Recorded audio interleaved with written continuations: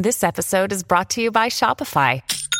Forget the frustration of picking commerce platforms when you switch your business to Shopify, the global commerce platform that supercharges your selling wherever you sell. With Shopify, you'll harness the same intuitive features, trusted apps, and powerful analytics used by the world's leading brands. Sign up today for your $1 per month trial period at shopify.com/tech, all lowercase. That's shopify.com/tech.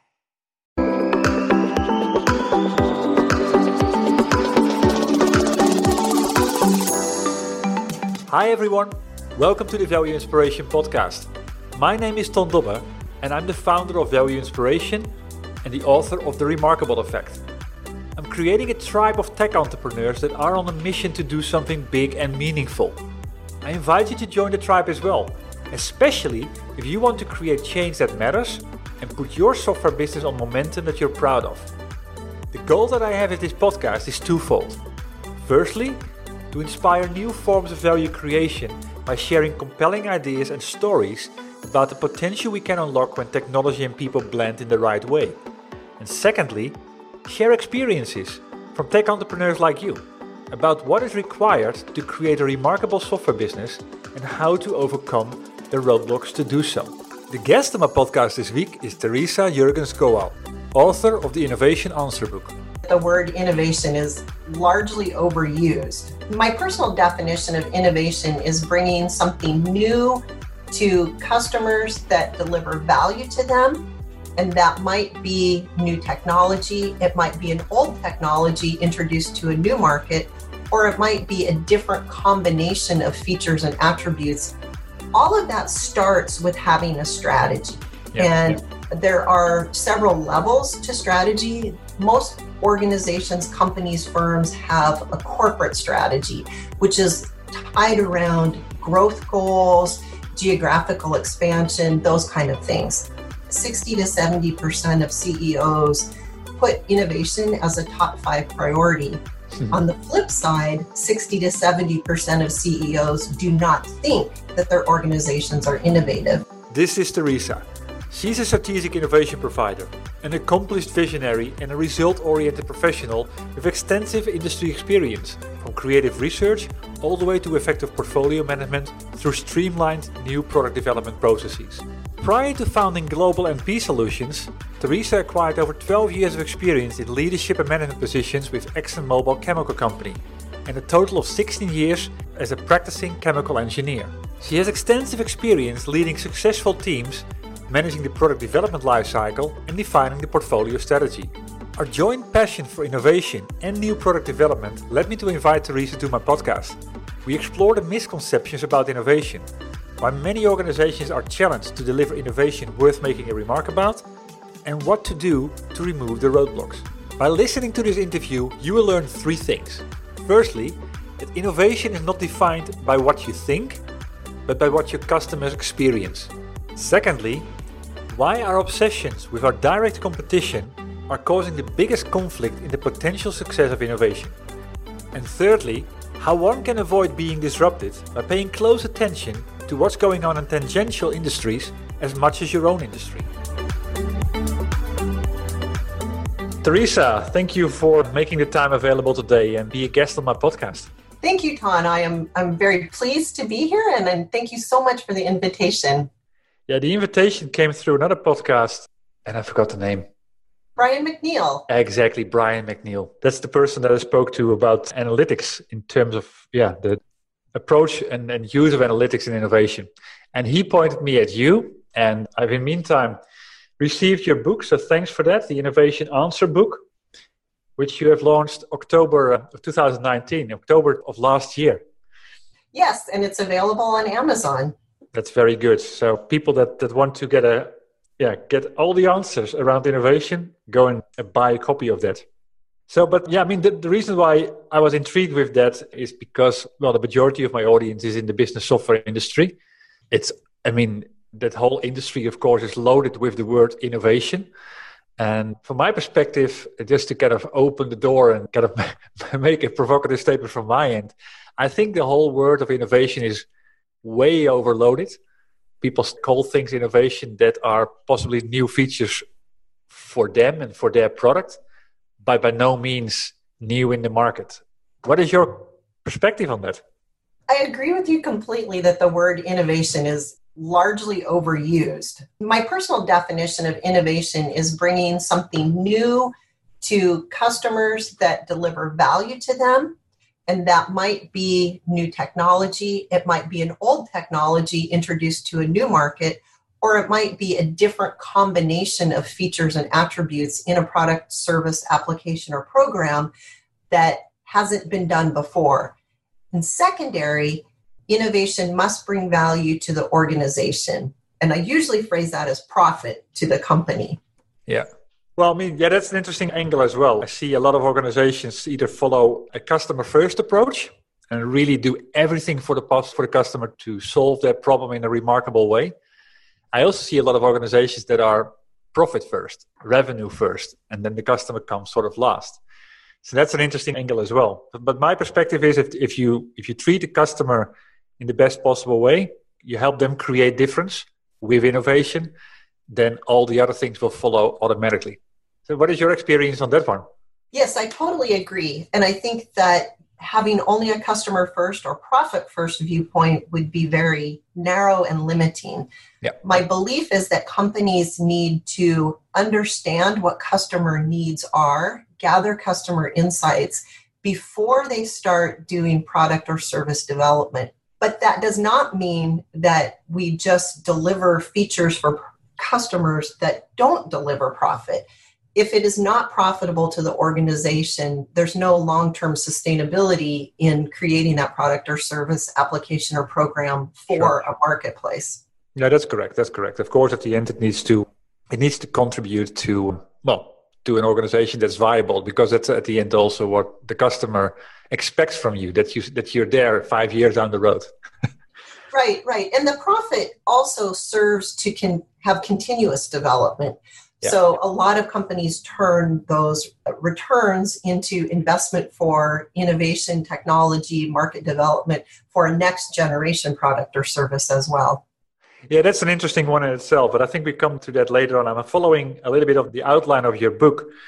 And I think that statement that you just made here is all about sustainability and ensure that you continue to be able to address the evolving marketplace. But starting on one of the questions in your book that you're answering, but I don't want to read it out loud, like what is an innovation strategy?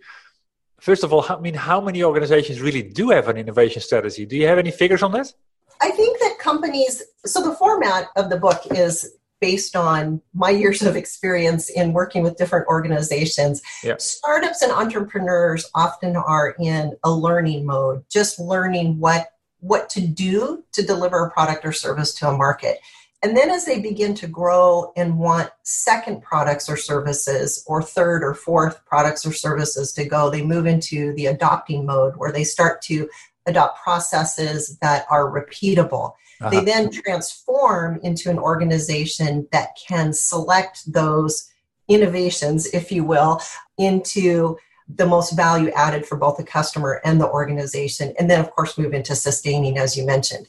Yeah. So all of that starts with having a strategy. And there are several levels to strategy. Most organizations, companies, firms have a corporate strategy, which is tied around growth goals, geographical expansion, those kind of things.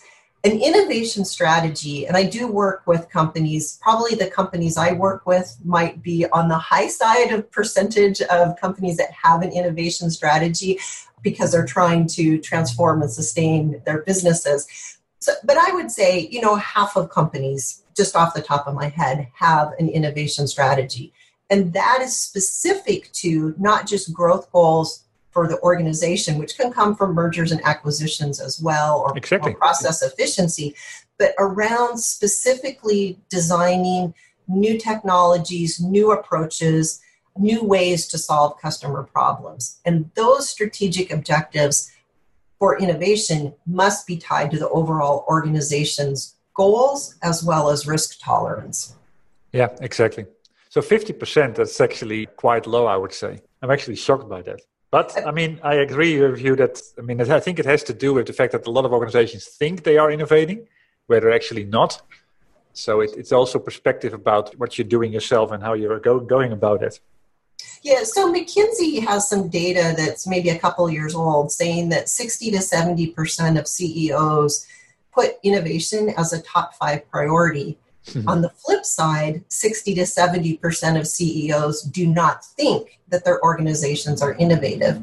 True. Another statistic versus top of my head statistics is that marketers, something around 80 to 85% of marketers believe that they are delivering innovative products and solutions to their customers. Whereas if you survey customers, less than 20% believe that they're acting innovatively. So that's where I kind of fall into the maybe 50% of companies in general, probably 70%, 75% of companies I work with do have innovation strategies. Yeah, but that's at the end because they hire you. And then it's on the agenda.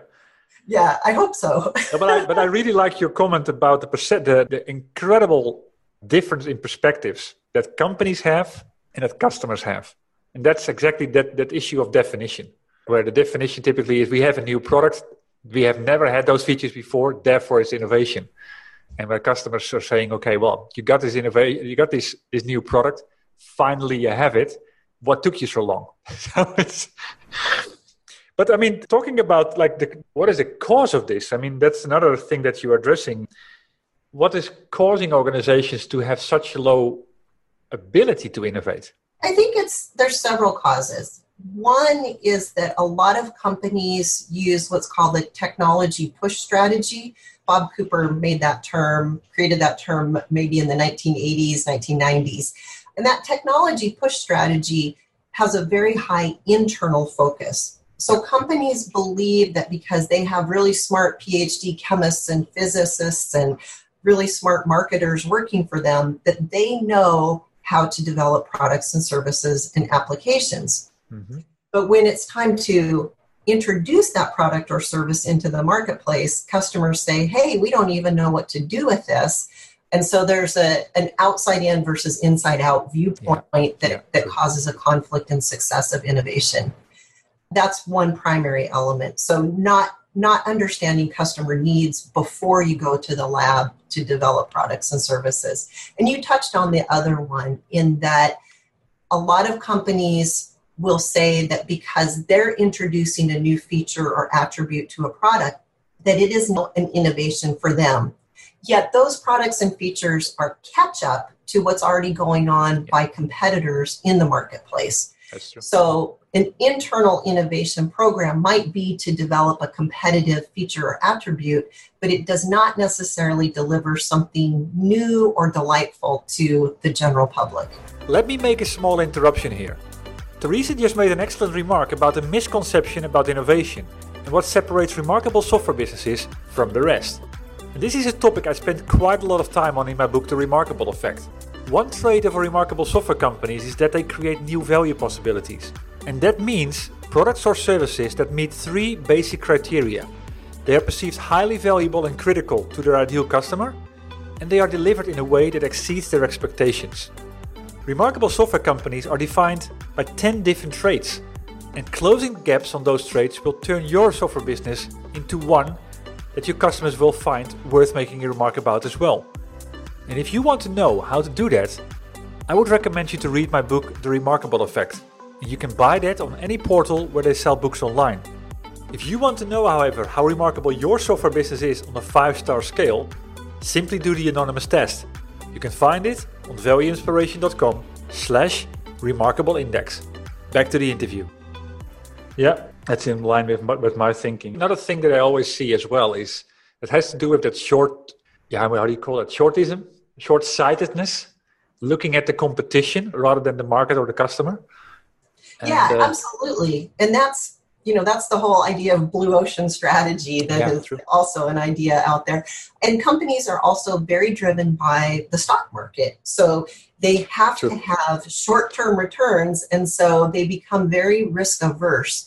And it's much easier to tweak or adjust or just add a little something to an existing product or service, call it an innovation, and launch it in the marketplace where you're nearly guaranteed returns, rather than creating something unique and novel that meets unstated customer needs. So what do you mean there?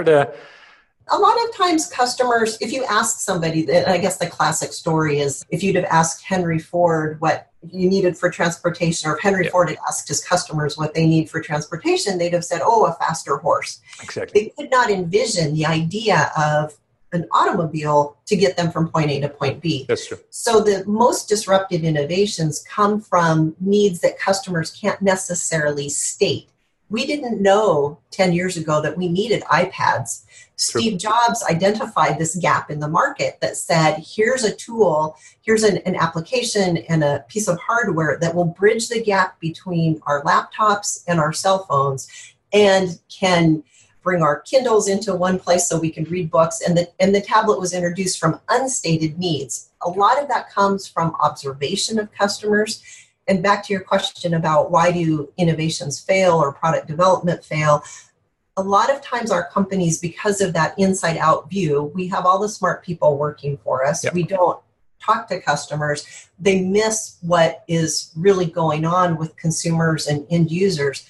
Sitting beside a customer, watching them struggle through, in your industry, using a piece of software or using a piece of computer technology, understanding their struggles through that is what can really enlighten an innovation team or product development team to the true needs that a customer has. Yeah, that's true. Yeah, and then the risk, of course, is also that, well, going back to the example from Ford, the faster horse, that you allow customers to give you specifications. Because this is what the customer wants. And they actually give it you almost like, I want this screen to be that size with this button here. I've seen arguments like that without going into like, why do you need this? What is the problem actually? And kind of making that more of an overall story to analyze. And maybe there's a completely different route than the thing that they are thinking to achieve that, which is at the end why the horse was taken out of the market by a car. Yeah, absolutely. Yeah, and that happens. That happens a lot. And continually tweaking, which is what we call sustaining innovation in the book, which goes to a Clayton Christensen term. Those sustaining innovations can deliver profit on the short term. They satisfy the risk intolerance that many organizations, especially large companies, have, but they fail to deliver over the long run and fail to delight customers and create the new opportunities that are truly innovative. Yeah, that's another thing. I mean, of course, you can always have the discussion, do you want to be a first to market? Do you want to be a fast follower? I'm not sure. What is your perspective on this? From my perspective at the end is like, that was possibly achievable 20 years ago. But today, with the advent of all the intelligent technology that is hitting the marketplace, once you have that first mover advantage and it clicks, you have such a long distance created between, your next competitor. Do you see that as well? Yeah, I think the data shows that first movers tend to have a greater percentage. Off the top of my head, I'm remembering the numbers is like 60-70% of overall market volume and market share over the long term. So there's definitely an advantage to being first mover. On the other hand, one of the innovation strategies that we discuss is the prospector strategy. And a prospector company that follows that strategy just wants to be first, regardless of the consequences. So they can tend to have a lot of failures to get to that one success, which doesn't always mean that they're profitable. And this is where venture capital comes in. They're making a lot of bets and hoping that one will win. The next strategy, which allows a company to balance both their operational effectiveness and be a fast follower, can be very successful for innovation, especially if they have scale of production or a quality improvement to that first mover product. Yeah, that's of course where the battle is going to be. Where the battle is going to be for the next coming years. I mean, there's so many products out there that are transaction-driven, process-driven, and now going to be data-driven. And there's so many things you can do with that. In the company I used to work for, we had this discussion always around, there was always this next user interface that we needed. And at some point in time, we started talking about, like, why do we need the feature in the first place? Why can't it just simply be done, magically be done? Like the best UI is no UI. And that turns the whole thing upside down because today it's possible. Yeah. And I'm not sure where AI and digital transformation are going to impact traditional innovation, traditional product development. There's a lot of anticipation for excitement in that arena. Yeah. Well, it's just, I think, another tool in your toolbox. And you have another way of addressing a problem that in the past you would address going this route, and now you possibly, you have two options to go for. Doesn't always mean, of course, that AI, machine learning, and all these hype technologies are the best answer to everything. Although a lot of people start to believe that, but there's definitely more opportunities to do things in a different way. And I think that's where we can expect and start to enjoy a lot of new innovation. Talking about that word again. Well, talking about one of the things in your book, you're talking about what is disruptive innovation. And I was having a kind of a thinking session with myself this morning, by the way, on, is it about, there's this thing between creating disruptive innovation yourself or possibly being disrupted by it. And then sometimes it's, when people and organizations get so complacent and so inner focused that they simply miss out on things that are coming by that they could have picked up if they would have been more curious, be more empathetic with their customers. So how do you see that? Yeah, I think one of the things about disruptive innovation is that it's very difficult to identify a disruptive technology or a disruptive application before it happens. That's very challenging. But companies are disrupted. The horse was disrupted by the automobile, exactly, as we talked about. And it's very important for companies to always pay attention to what's going on in tangential industries as much as their own direct industry. Yeah, exactly. So in the US, we have bookstores, or used to have bookstores like Barnes & Noble and all kinds of physical bookstores. Sure. And they failed to notice that people were starting to read online with their e-reader devices, and they completely missed that disruption and thought, well, we can just keep proceeding this way. Yep. Newspapers are being disrupted. There's a lot of things being disrupted in industry by not noticing what else is going on around you that might not be a direct competitor. So when I work with companies, when I talk about innovation strategy, I ask them to write down their top 3 competitors that are direct to them. Uh-huh. And then the more challenging exercise is to understand the top 3 indirect competitors. Yes. And of course, Amazon's an indirect competitor, I think, to everyone. To everybody. But there's a lot of other indirect competitors to how we get around. Uber has disrupted the automobile industry as well. Do you really need to own your own car, or can you get around with Uber or Lyft? Yeah, that's true. Yeah, and that is good. It's good to keep your eye and to do sometimes an exercise in terms of, okay, what is happening in industry X and how could we apply this to our own industry? Because, to see what Uber did to the taxi industry, now it's, of course, it's obvious. We wouldn't know what to do without it anymore. But what else could be? And it's always good to do these exercises. What I also see, by the way, in terms of, talking about innovation, at some point in time, something is an innovation. But then things evolve, whether it is in your same industry, or whether it's outside it. Norms start to change in terms of what customers expect and what they get from other areas.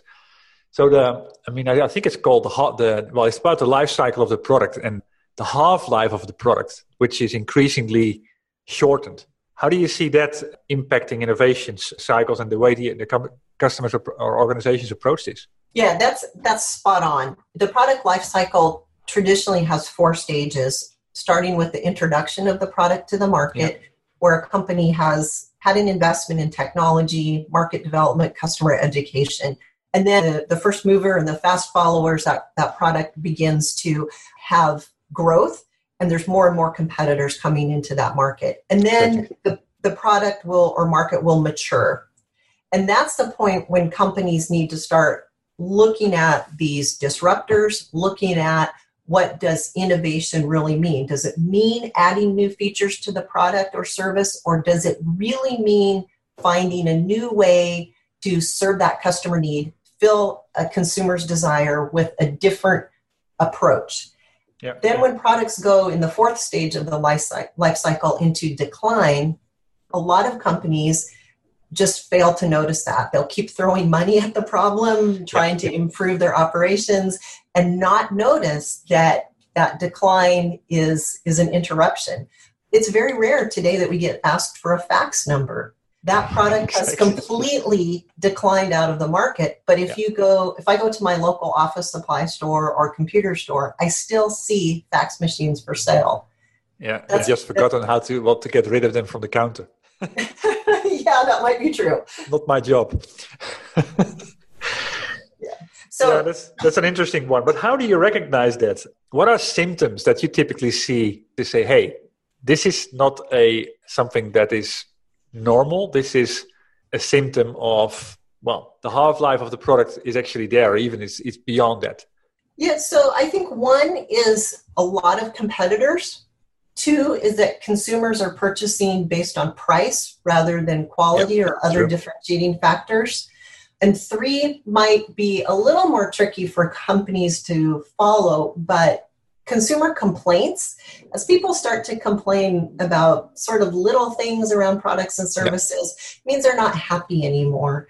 If you go to a supermarket in the US, you will see something like 35 different types of toothpaste. Yeah. And there's very little differentiation between those products. Is toothpaste in the decline stage? Probably not, but there might be some opportunity that I don't know yet of how to better clean your teeth rather than just adding different flavors to the toothpaste or adding more fluoride, et cetera. So there's opportunities. And so if you're in the retail market and you walk down the aisle of the store and see tons of competitors and tons of different products that are just small tweaks, that's a symptom of maturity, perhaps moving into decline. Yeah, that's true. Yeah. Yeah, it's interesting. And I mean, it's also, I completely agree with you with the fact that sometimes you don't want to see it. You get complacent to it. And there is a lot of investment going into the product still and has gone into the product. And it's so hard to say at some point in time, enough is enough, let's start again. In my book, I'm talking about it as well, about entering a dead-end alley. And I've seen that in my previous job as well. That you have a product that is of age, but it's still selling and you're still competing and you're still winning. But deep in your heart, it's like we should possibly start over again. But then, starting over with such an investment, that's such an incredible, a big leap to take. Yeah, and companies, if they do start to see those signs, the other alternative is to just abandon that product in that marketplace. Yeah. If it's no longer profitable and no longer attractive and is no longer delivering towards strategic goals and objectives, it's okay to abandon it. We don't have to be married to our products for forever. Yeah. Well, of course, that saying goodbye to it is easier when you have something that's compelling to replace that with, or that could be your star, talking about the BCG matrix.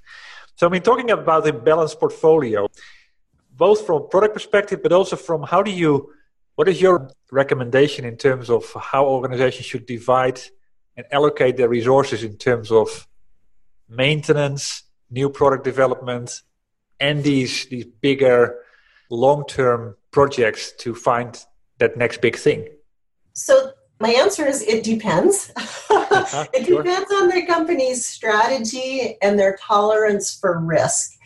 Yeah. So a lot of companies, I come from the petrochemical industry, large petrochemical companies, especially that are owned by oil and gas companies, are very, very risk averse. And so they will have very long-term R&D programs looking at fundamental research and a lot of commitment to maintenance and operational excellence. Yeah. Companies that are faster moving, Google, Facebook, anything in the technology world, will typically have a higher percentage of their portfolio committed to testing new products, prototyping, and they'll emphasize the D part of R&D a lot more than the R part. So it depends on the risk tolerance of the organization, the competition for that particular industry, how dense is the competition. or how open is the marketplace. Yeah. And then there's all sorts of political and economic and global factors that contribute to that balance as well. But each company needs to make that decision themselves.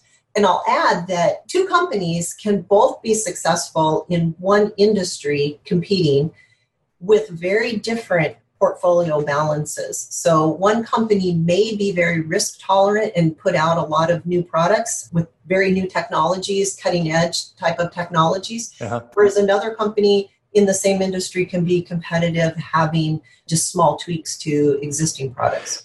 I mean, at the end, it has to do all with the Roger curve. Yes. I mean, who do you serve? Is it the innovators and the early adopters, or is it the early majority that are far more risk averse and that want to have something proven? Yes. And sometimes it's also like that an organization doesn't know which customers they're actually serving, where they would be far better off serving the early majority with something that is reliable and goes with stability and so on, rather than trying to be addressing the innovators because they're not. I think that's driven a lot of the acquisitions in the tech industry over, because a company like Microsoft or Google is so big that sometimes they can't have those cutting edge technologies. So they acquire these smaller startups and entrepreneurial firms that can be nimble enough to talk to individual customers and get that innovative side of things, refine it to the point, but can't cross the chasm, in Geoffrey Moore language, can't cross that chasm, but when the larger firm acquires them, then they can address the early majority needs better. Yeah, that's true. Yeah, it always, of course, I think the word is all about depend and kind of figuring out your own strategy for that. What I really liked about, I was listening to a podcast from Tiffany Bova at some point in time, and she was talking to, not sure who it was, but the whole argument was, it's about mindset and having the guts when you are growing fast and everything is, you got momentum, that you then say, we're growing, let's change something. Because that's where you're at your top of your strength, where you're able to do these things, rather than to say, oh, everything is going fine, let's now cut back and get the royalties from this, up to the point where it's possibly too late. And talking about, are you risk averse or not? But that risk averseness can also be the Achilles heel to your organization then, that you then, because you were not fast enough and you didn't progress and you didn't keep the investment going, you're creating an even bigger risk to your organization than you possibly thought. Mm-hmm. Yeah, and that's in the book. So the learning organization that I talk about is an organization that is a startup or entrepreneur, maybe a small company that wants to understand what innovation is, what does that really mean? And of course, there's lots of definitions. I gave you mine. And what does that really mean for setting up a strategy to just kind of get the company off the ground, understand customer needs? And then what you're talking about is that adopting stage. Once we've gotten one product out the door that is successful, how do we continue to grow the company without being too risk averse, without putting too much bureaucracy on people, but ensuring that there's consistency among products and projects, as well as having a repeatable process in place. So I started my career doing process development for implementing new product development processes, process improvement in petrochemical plants, et cetera. So I love project management. My husband accuses me of planning our vacations to too many details. So I'm definitely a planning type of person. But if your plans don't allow for adaptability and flexibility, you'll never grow beyond that risk aversity, and you'll just be a company that makes a lot of copycat products and is a Me Too type of competitor, which of course hurts you over the long run and will not allow the company to recognize when those disruptors come into the market as well. Yeah, exactly. So, well, we're already past the half hour. If you would give an advice to leaders, product leaders, CEOs of a company, in terms of the one or two things to challenge themselves on with regards to innovation, what would that be? I think my first piece of advice is to always understand the customer and to formulate your strategy around that ideal customer. And I think the other part is something that I'm a true believer in, is lifelong learning. I think without an appetite and passion for continuous learning, innovation leaders will not be able to recognize when disruption occurs, and they won't necessarily be able to recognize what customers want. Yeah. There's no ivory tower. CEOs and creative directors cannot sit in their office and expect that they'll know what consumers want. You've got to get out, get your hands dirty, talk to other innovation leaders, understand where the market is going, understand your customers, and truly have a passion for lifelong learning. I completely agree with that. Nicely said. Well, thank you very much for this. This was, we could go on for hours on this. I love this topic. And there's so much more to talk about. But I want to keep it also short and concise. And I think we've achieved that. So thank you very much for this. People can, of course, go and, what you said in the beginning, go to Amazon and buy your book, The Innovator Answer book. Anything to add to this? Where can people go, for example, to find out more about you? I'm on LinkedIn, and so I love to connect with people on LinkedIn. And I also have my website at www.globalnpsolutions.com, the NP for new products, of course. And I will definitely connect with anybody. And I really enjoy the opportunity to talk with you today, Ton. Thank you very much, Teresa. And this finalizes our interview for today. I hope you enjoyed the insights that Teresa shared with us. And if you have any questions or thoughts, please let us know. If you like it and got inspired by this interview, please share it with other tech entrepreneurs on a mission that you have in your network. And other than that, thanks for tuning into this podcast today. I had the honor to speak to Teresa Jurgens-Kowal, author of the Innovation Answer book. As said, the goal that I have in this podcast is twofold. Firstly, to inspire new forms of value creation by sharing compelling ideas and stories about the potential we can unlock when technology and people blend in the right way. And secondly, share experiences from tech entrepreneurs like you about what is required to create a remarkable software business and how to overcome the roadblocks to do so. Before I close, I have 2 more comments to make. If you know other tech entrepreneurs on a mission that have a story worth sharing, please send me an email at ton.dobby@valueinspiration.com. Building the momentum all starts with revealing the ideas. And that starts with you. And if you want to know more about my book, or you're interested in joining the Remarkable Effect tribe, please visit my website at www.valueinspiration.com. Thanks for tuning in. And you could do me a big favor by rating the podcast on iTunes or provide me with your feedback directly. I'll see you shortly on a new episode.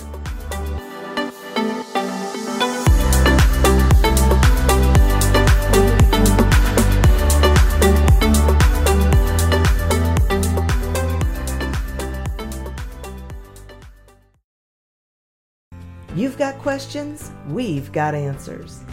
Business leadership, ownership, and sales can be challenging. Tune into the Accelerate Your Business Growth podcast to learn from the world's experts.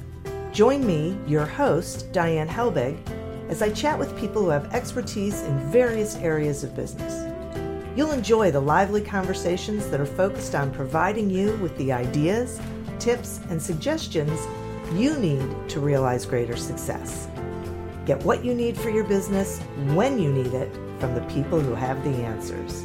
Accelerate Your Business Growth is part of the Evergreen Podcast Network and is available on Apple, Spotify, or wherever you listen to your favorite podcast.